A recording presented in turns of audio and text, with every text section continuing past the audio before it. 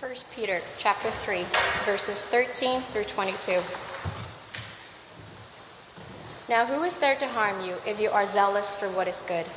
But even if you should suffer for righteousness' sake, you will be blessed. Have no fear of them, nor be troubled, but in your hearts honor Christ the Lord as holy.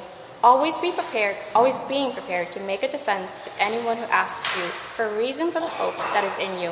Yet do it with gentleness and respect, having a good conscience, so that when you are slandered, those who revile your good behavior in Christ may be put to shame. For it is better to suffer for doing good, if that should be God's will, than for doing evil.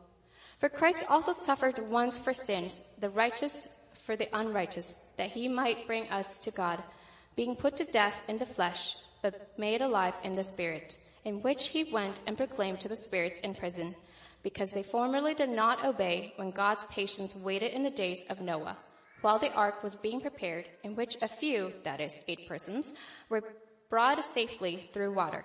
Baptism, which corresponds to this, now saves you, not as a removal of dirt from the body, but as an appeal to God for a good conscience, through the resurrection of Jesus Christ, who has gone into heaven and is at the right hand of God, with angels, authorities, and powers having been subjected to him. This is the word of the Lord. You may be seated. Good evening. We are going to spend some time talking about this passage that Maggie just read for us as we continue through our series through the book of 1 Peter. But before I get to that, a couple of things, news and notes for you to know about. First off, tonight, it doesn't always smell this good in this room, so that should be an indication that we're having a meal tonight. So we're having our Thanksgiving meal together right after the service. So we have some ham that we're providing for the main course, and then many of you have brought desserts and sides and drinks and things. And so as soon as the service is over, we will tear down this far section on my left and on your right. We will roll out some round tables, and we will transition this room into a place where we can eat a meal together. So you have that to look forward to after the service. As you do, we are going to have Morgan. Morgan is going to be coming around, and she is going to be passing out an invitation to all the ladies to our Women's Christmas Gathering. Morgan is working together with the church staff to make this event happen, and it is an opportunity for our 2 congregations, one in North Liberty, one here downtown, for the ladies to come together, to worship together, to spend time together, to enjoy some good food together. So she will be coming around handing you some invites. You can also check out our Advent resources and our parent resources at the back for kids as you're waiting in line and milling around. Also want to remind you, or tell you for the first time if you weren't here last week, that we are doing a service project right after the service next week. So we are going to be able to package some one-pot meals. We're going to transition the room after the service next week to pack some meals. We're doing this in coordination with Thrivent Finances and Alex Carr, who attends here downtown.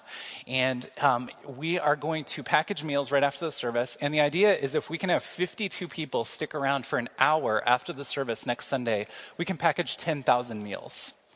That's a lot of food, and that makes a big difference. And so if you can make it to that, we would like you to go ahead and sign up so that we can plan accordingly, so we can have all the supplies that we need. And you can scan that QR code right there from where you're sitting right now. It sends you to a registration page where you send them an email and say, hey, I'm coming, and we'll count on you after the service next week to be a part of that very tangible way to serve our community. Some of them will stay here in the corridor area.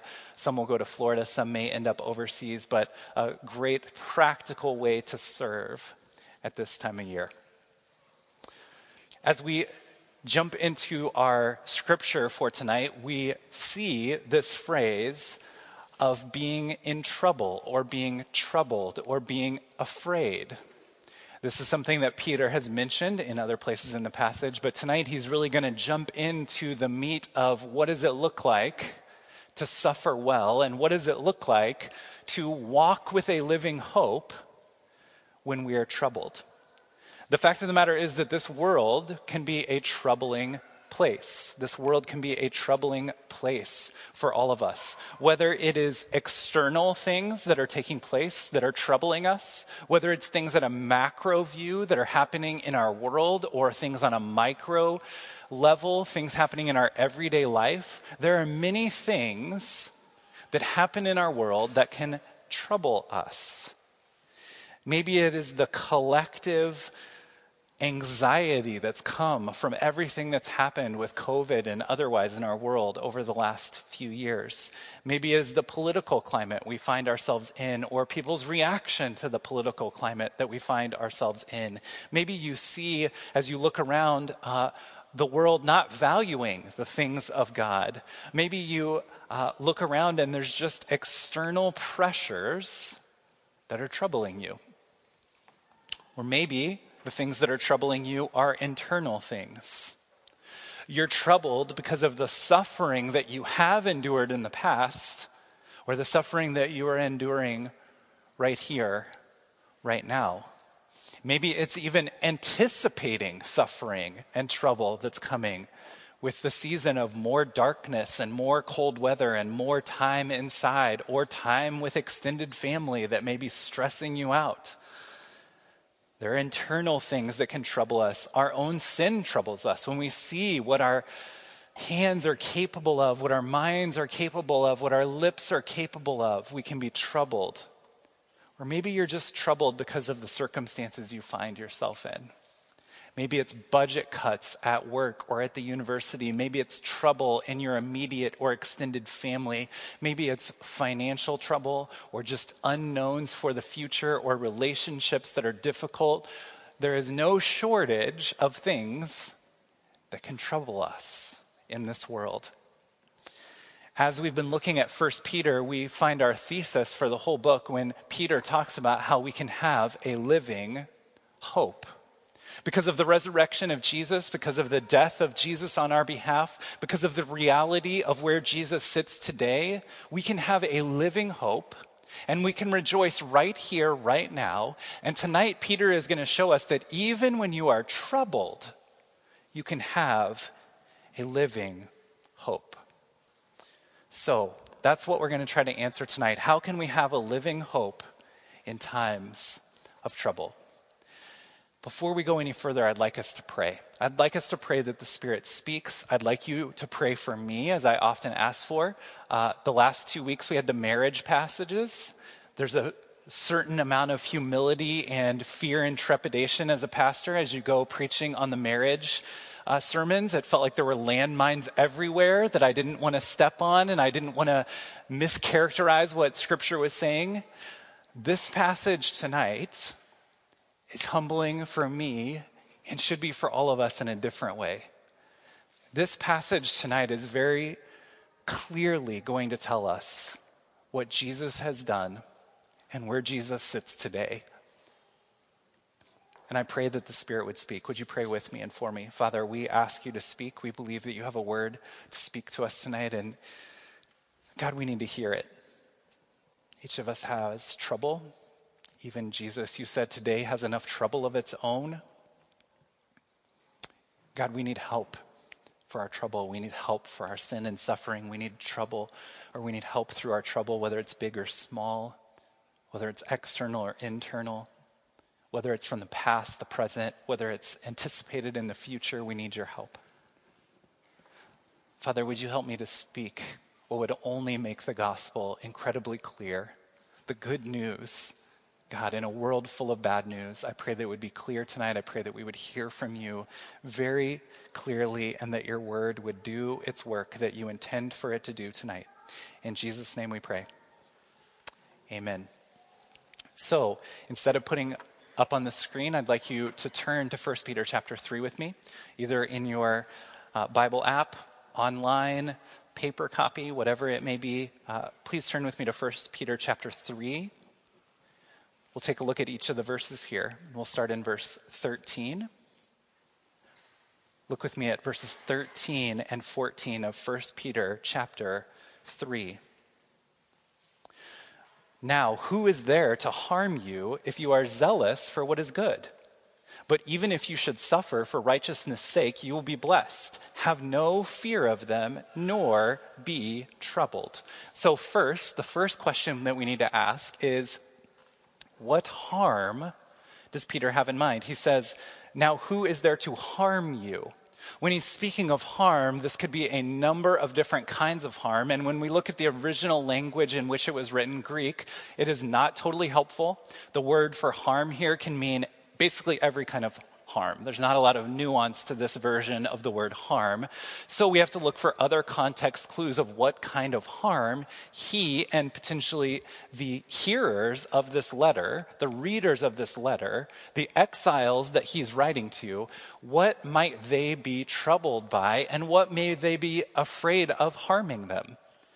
Well, it could be a number of different things, but I think based on what the rest of the letter is saying, they are most likely, when they read harm, thinking of marginalization and slander against them. Marginalization and slander. How do I know marginalization? Because he has said, as he addresses the letter, he says to the elect exiles. So to the believers, those that Christ has died for, who are exiles, meaning they don't live in the same place that they were originally born.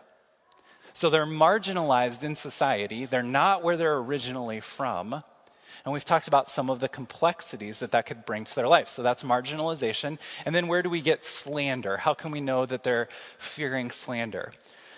We can look throughout the book of 1 Peter to name a few. In chapter 2, verse 12 and 15, in chapter 3, verses 9, 14, and 16, and in chapter 4, verse 14, he talks about when they are slandered.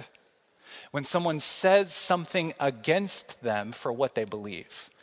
We can take by context that this is primarily what he is talking about when he says, can any harm come to you? Words are harmful. Slander is harmful, and so he is telling them, you may be troubled by this, and in just a moment we'll look at the rhetorical nature of this question.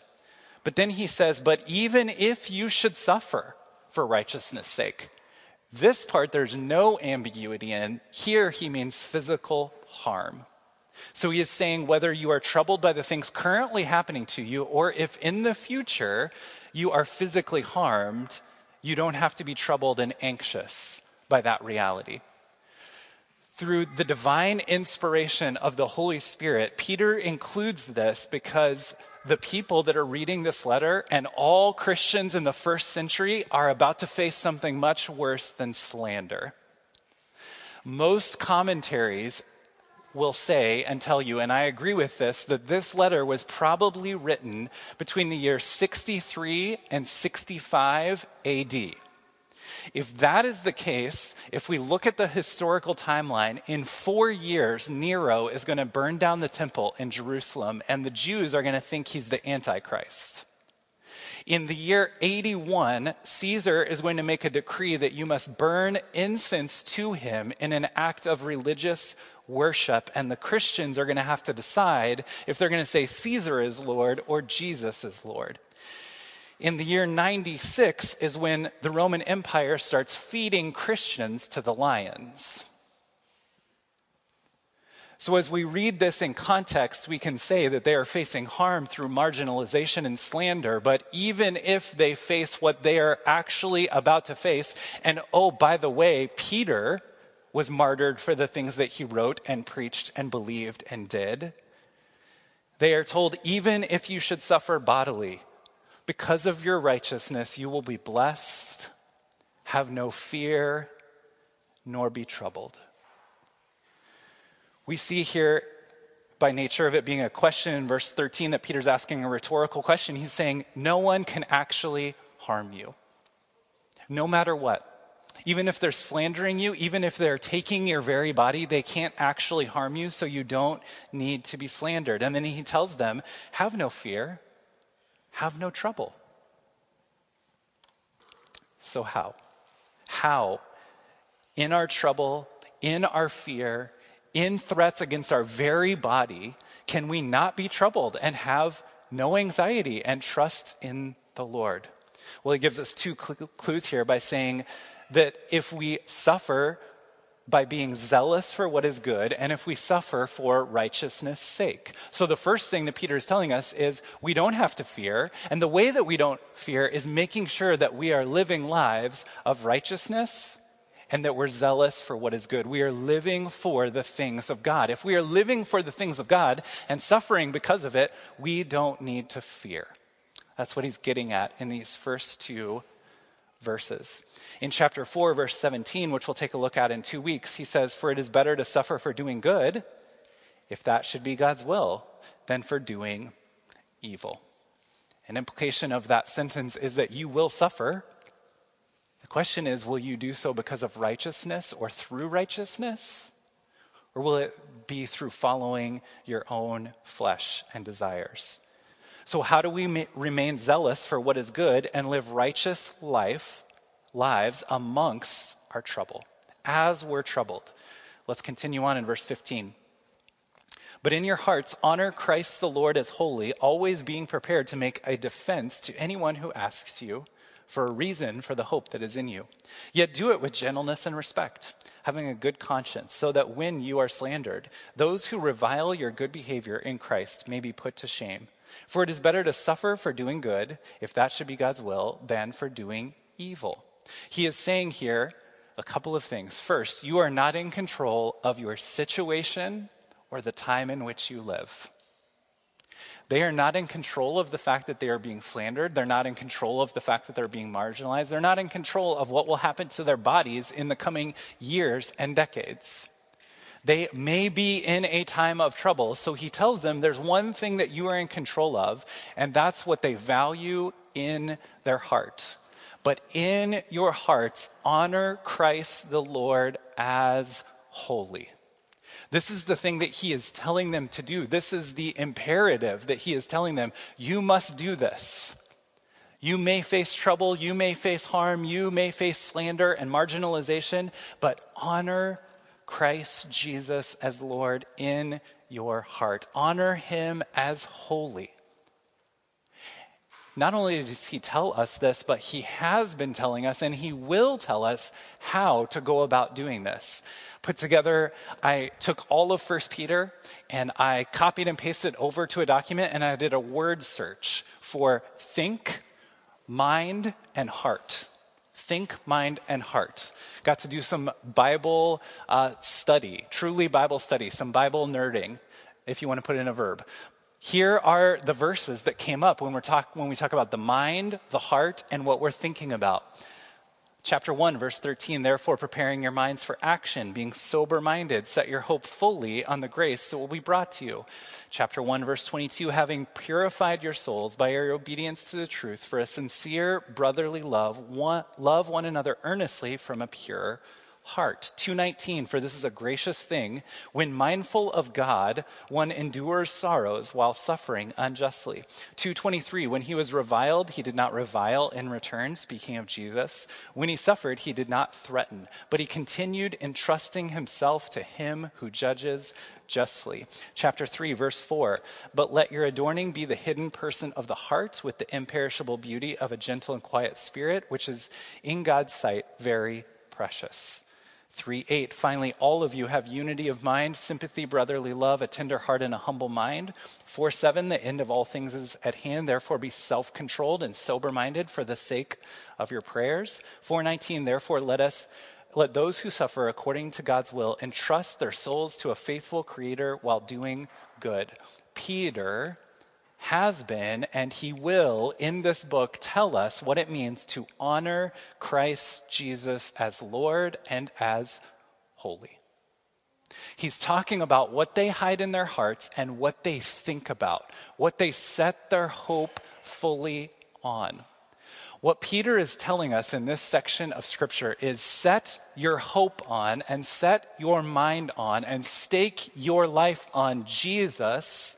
And then no matter what happens in your circumstances, you don't have to be troubled because you've staked your very life on the most important thing. He says, always being prepared to make a defense to anyone who asks you for a reason for the hope that is in you. If you've grown up in the church like I have, you have heard this verse a time or 12. This is a verse that you hear often, and is often in the context of learning apologetics. Learning to defend the faith, learning the difference between maybe a secular worldview and a Christian worldview or other world religions. And often this verse is kind of a foundational verse for learning about apologetics. And I'm not saying that that is inappropriate or wrong, but it's not primary actually to this context. Look at what's happening in these people's lives. They're being marginalized, they're being slandered, their very lives are about to be at stake if they're not already. And he's saying, be ready to give an account for the hope that you have. That hope is not just a free exchange of ideas at a Starbucks. This is often as they are on trial or as their flesh is being burnt at the stake, that they are giving an account for the hope that they have. And history, especially in the first century, is just full of stories of people giving their very lives and proclaiming to the very end Christ Jesus as Lord and as holy. I want to describe and give you a word picture for this very deep idea with something everyday. What Peter is talking about is when we are most challenged and when we are most troubled, it shows what is hidden in our heart already. Peter is telling them, be ready to give an account for the hope that you have by hiding certain things in your heart, by setting your hope fully on certain things. And when you are challenged, when you are troubled, you will see what you have set your heart on. It's kind of like this. A dishwashing sponge. This dishwashing sponge has been around a little while. Can you smell what this smells like right now as I put it up here? This is one of the most horrendous smells in the entire world. When you handle a sponge that is way past its prime and you can smell it on your hands even after you wash them, that's what I want you to picture right now. That's because a sponge soaks up everything. And you don't use a sponge when something is a little bit dirty. You use a sponge to really work on something and get some greasy, nasty stuff out of a pan or out of the sink. Have you ever cooked something on a pan and you realize you used the wrong pan or you didn't grease the pan and now the pan is just fried? That's what you use a sponge for. A sponge soaks up all kinds of nasty, nasty things. So if you run water through it, you touch it, you press it down, gross stuff is going to come out, right? I'll leave you with another image so you're not stuck there. Oh, look at that.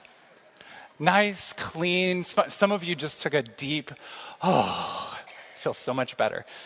You can also probably smell this. This is a great smell, a pure smell. If you were to run water through it or if you were to push these down, nothing would come out or clean water would come out if you soaked up water.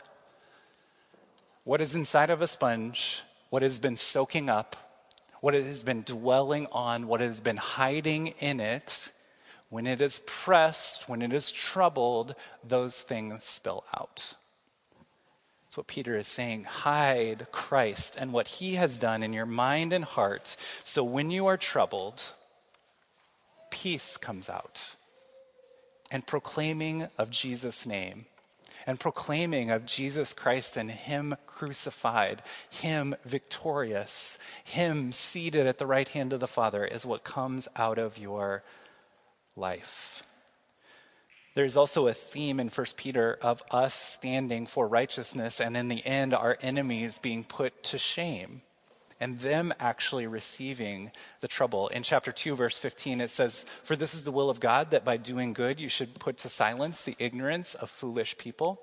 Chapter 3, verse 12 says, "For the eyes of the Lord are on the righteous, and his ears are open to their prayers, but the face of the Lord is against those who do evil."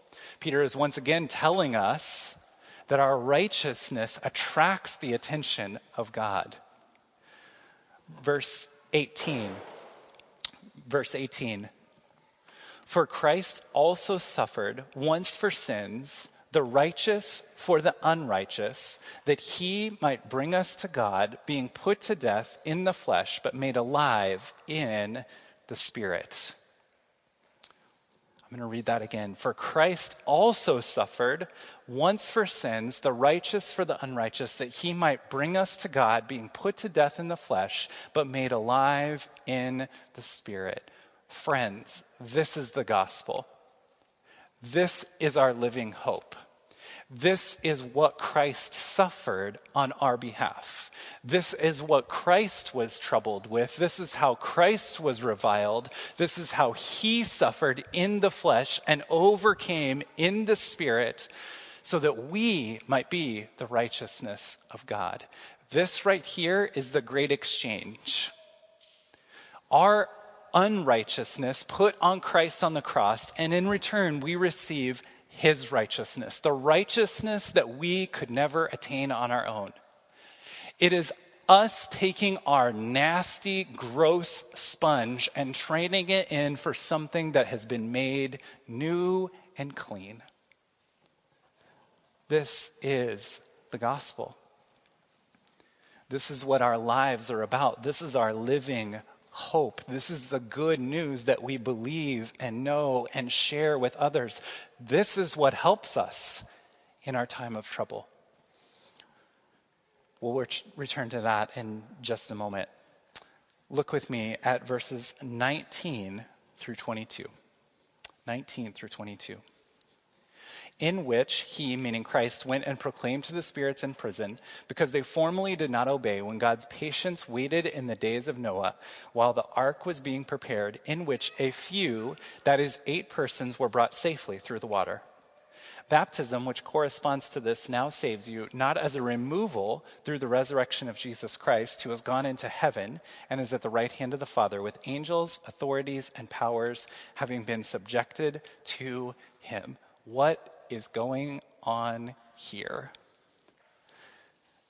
There is some strange stuff in this passage. We're going to spend 5 minutes talking about it for 2 reasons. We need to solve this whole, or at least talk about this whole Christ proclaiming to the spirits in prison. We're going to talk about this for 2 reasons. The first one is it has to stand out to you as you're reading through this. You're like, what now? Excuse me? And you're not alone. Believers and theologians and commentators throughout church history have read this passage and said, come again? I believe that it was Martin Luther said that the passage is so abstract, I am giving up on it. Martin Luther. If he gave up, we may not come to a conclusion here in the next 5 minutes. So it stands out. But the second reason is no matter what the passage means, the punchline's the same. And it's important for us tonight to know what Peter is getting at. So verse 19, what the heck is going on here? For lack of a more sophisticated term, what the heck is going on here? I wish that the Greek and the grammar of the sentence solved all of our problems. It does not. It makes it more confusing. There are 3 views historically, both ancient, all the way back in church history, up until today. There are 3 main schools of thought on what it means that Christ preached to the spirits who are now in prison. Theory number 1, Christ preached through Noah the message of repentance to the people of Noah's day in Genesis. So the Spirit of Christ spoke a message of repentance through Noah in his day, and he, like all the other prophets in the Old Testament, if they spoke a prophecy, if they spoke a word of repentance, the Spirit of Christ led them to do so. That's theory number 1. Theory number 2, Christ, after his death, preached to angelic beings, most likely the fallen angels that are described in Genesis chapter 6. In fact, the Roman Catholic Church and in the Apostles' Creed, it states Christ descended into hell and preached to the spirits who were in prison before he rose from the dead. So that is kind of a Catholic version of that understanding. That in between Christ's death and resurrection, he was actually preaching in hell to spirits that were in prison. That's theory number 2. Theory number 3, this is describing metaphorically what Christ's death and resurrection accomplishes for all those who are lost. 3 understandings. The first one makes the most sense in the grammar and in the context. The second one is believed by the historical church, the Apostles' Creed, 1 Peter chapter 4, verse 6, Jude, 2 Peter, and the book of Enoch.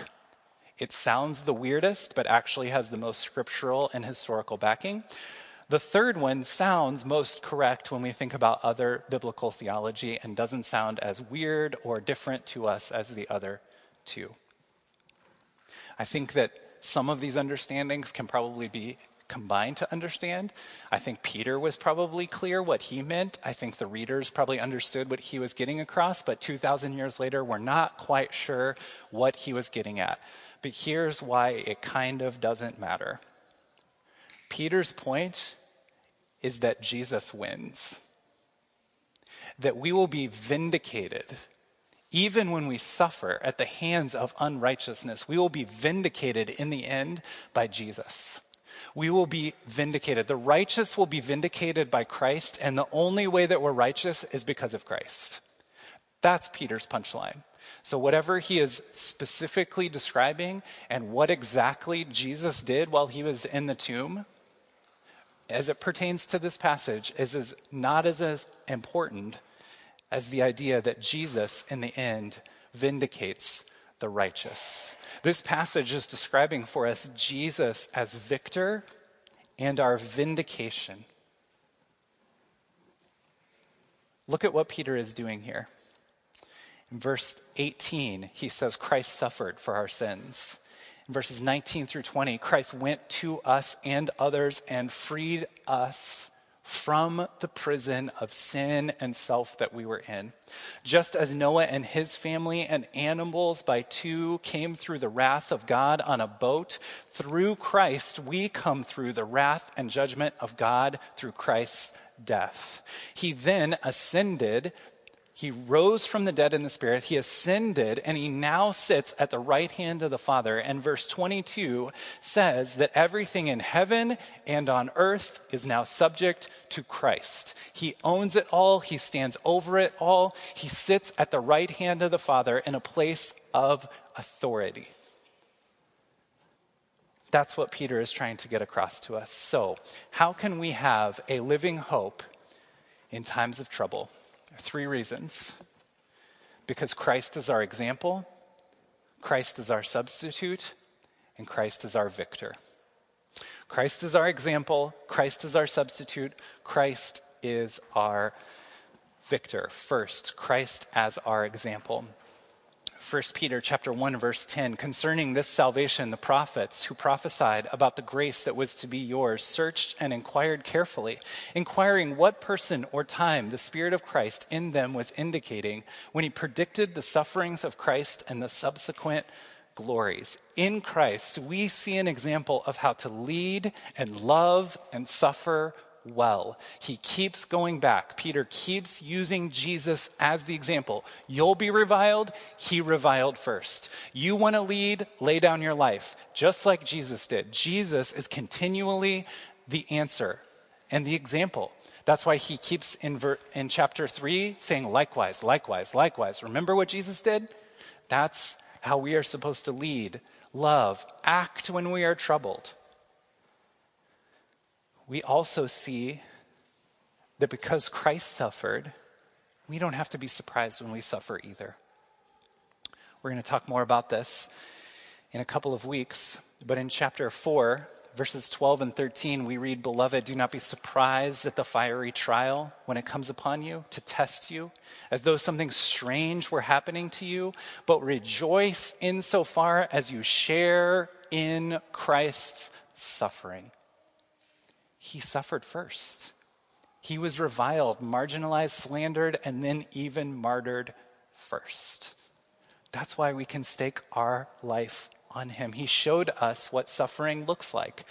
His suffering, his trouble did not stop his obedience. It did not stop his reliance on the Father, and it did not stop Christ's witness to what the Father had done and what he was doing. So first, Christ is our example.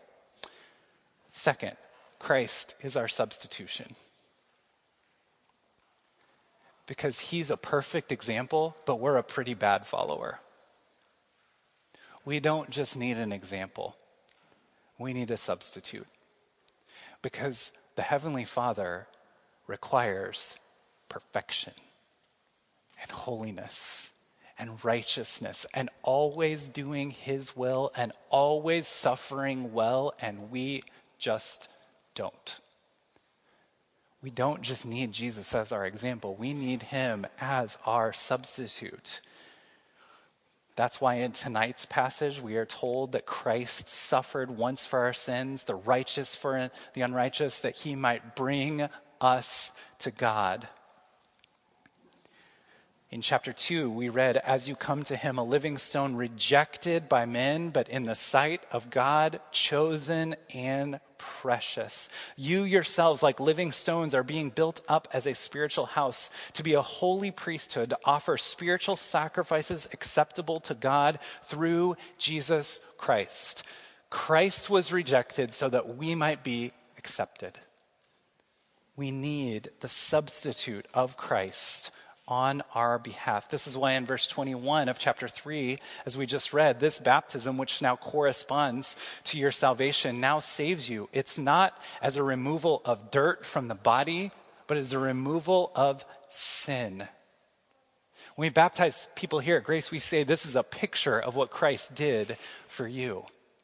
He took your place. You're now identifying with him in your baptism, because here's the thing. Baptism is a reenactment of what Christ has done.